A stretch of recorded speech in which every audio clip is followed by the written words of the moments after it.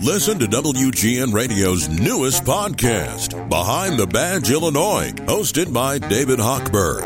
Behind the Badge Illinois views current events through the eyes of Illinois law enforcement leaders.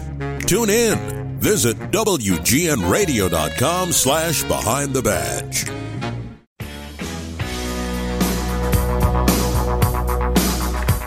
Chicago's Afternoon News, 720 WGN.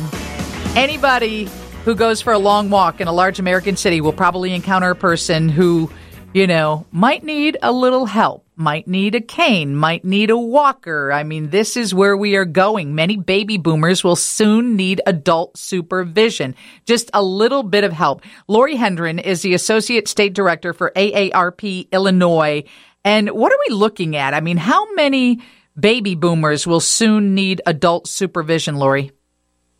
Well, I appreciate you having ARP on with you today, Lisa. And I think one way ARP looks at this is the baby boomers and the care that they will need. And I can tell you right now, in the state of Illinois, we have 1.5 million caregivers who are providing 1.25 billion hours of unpaid care for their loved ones. So if we're looking at dollars and cents, that's about $17 billion a year in unpaid care. And then it's a volume our loved ones, our family members are caring for our mothers, our fathers, our aunts and uncles and grandma and grandpas, wives and spouses and partners that are in their home and community, making sure they're able to age in the home setting of their choice. And as we know, we know the numbers will continue to increase as our population ages and we have greater access to health care and resources to help us age with dignity and independence. And this is really an amazing point. We have nearly 47% of voters who are 50 plus in Illinois have experience as a family caregiver. That is a tremendous volume. That's a tremendous voice in our state, many of whom are caregivers who are still working, still caring for their loved ones, probably still juggling their own kids or their grandkids' schedule. So these caregivers are just dynamic individuals. Many of you are listening and can hear me today. ARP wants to thank you. And you guys are really the individuals that are ensuring that our aging society can continue to age in the community with independence. According to a Harvard study, 58% of Americans over 80 live alone. And they say as the baby boomers cross into their 80s over the next 20 years, the number of single-person households among the oldest age group will grow dramatically from 4.7 million, that was 2018 numbers, to 10.1 million in 2038. And you're right.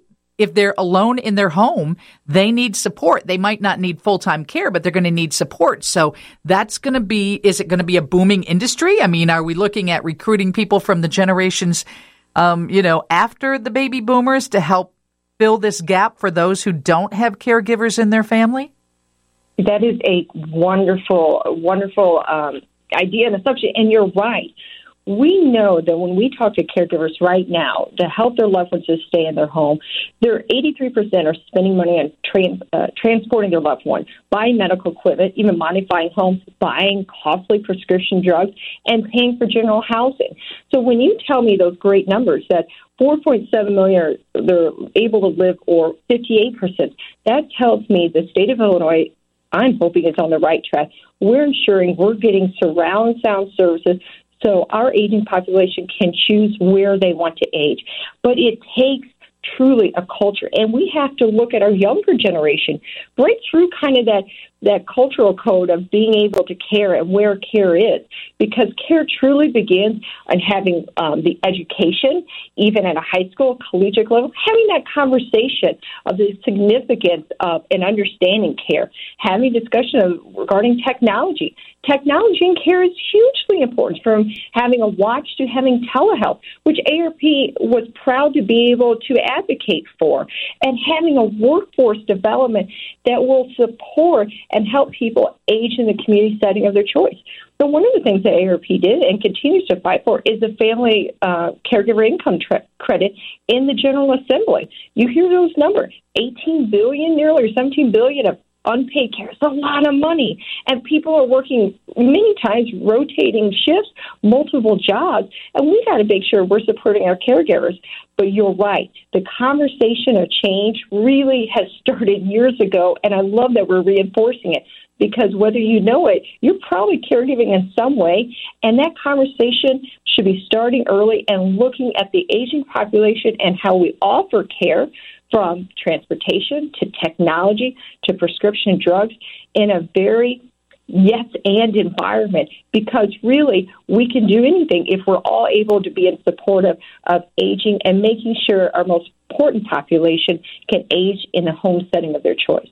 Lori Hendren is the Associate State Director for AARP of Illinois, and I think you're all familiar with American Association of Retired Persons. So is one of the things that your organization is doing is trying to make sure that caregivers that are not paid are being supported? I know that in my mom's later years, I was able to deduct her as a dependent on my taxes. And I know there are some other things out there for caregivers that give them a little bit of a financial break. Is that something you're focusing on? Lisa, you know in your heart where we're coming from. Absolutely. AARP supports giving and having the General Assembly sign off on a family caregiver income tax credit.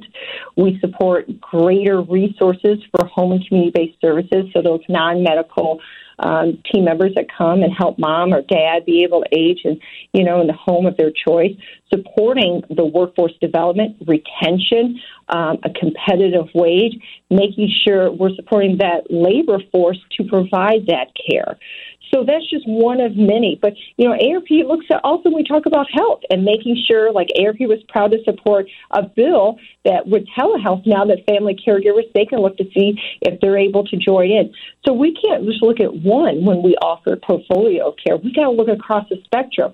Another one, AARP advocates for paid sick leave, because why caregivers, the millions of them in our state, need to use their time off to care for their loved ones. AARP Illinois supported a bill that if you have paid or unpaid sick leave right now, you can use that time for caregiving responsibilities.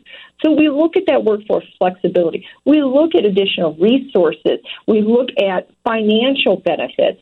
So there's a spectrum that AARP feel confident. If you hear my voice, that voice is also heard in the State House, championing for you as a caregiver and championing for those that are 50 plus in our state.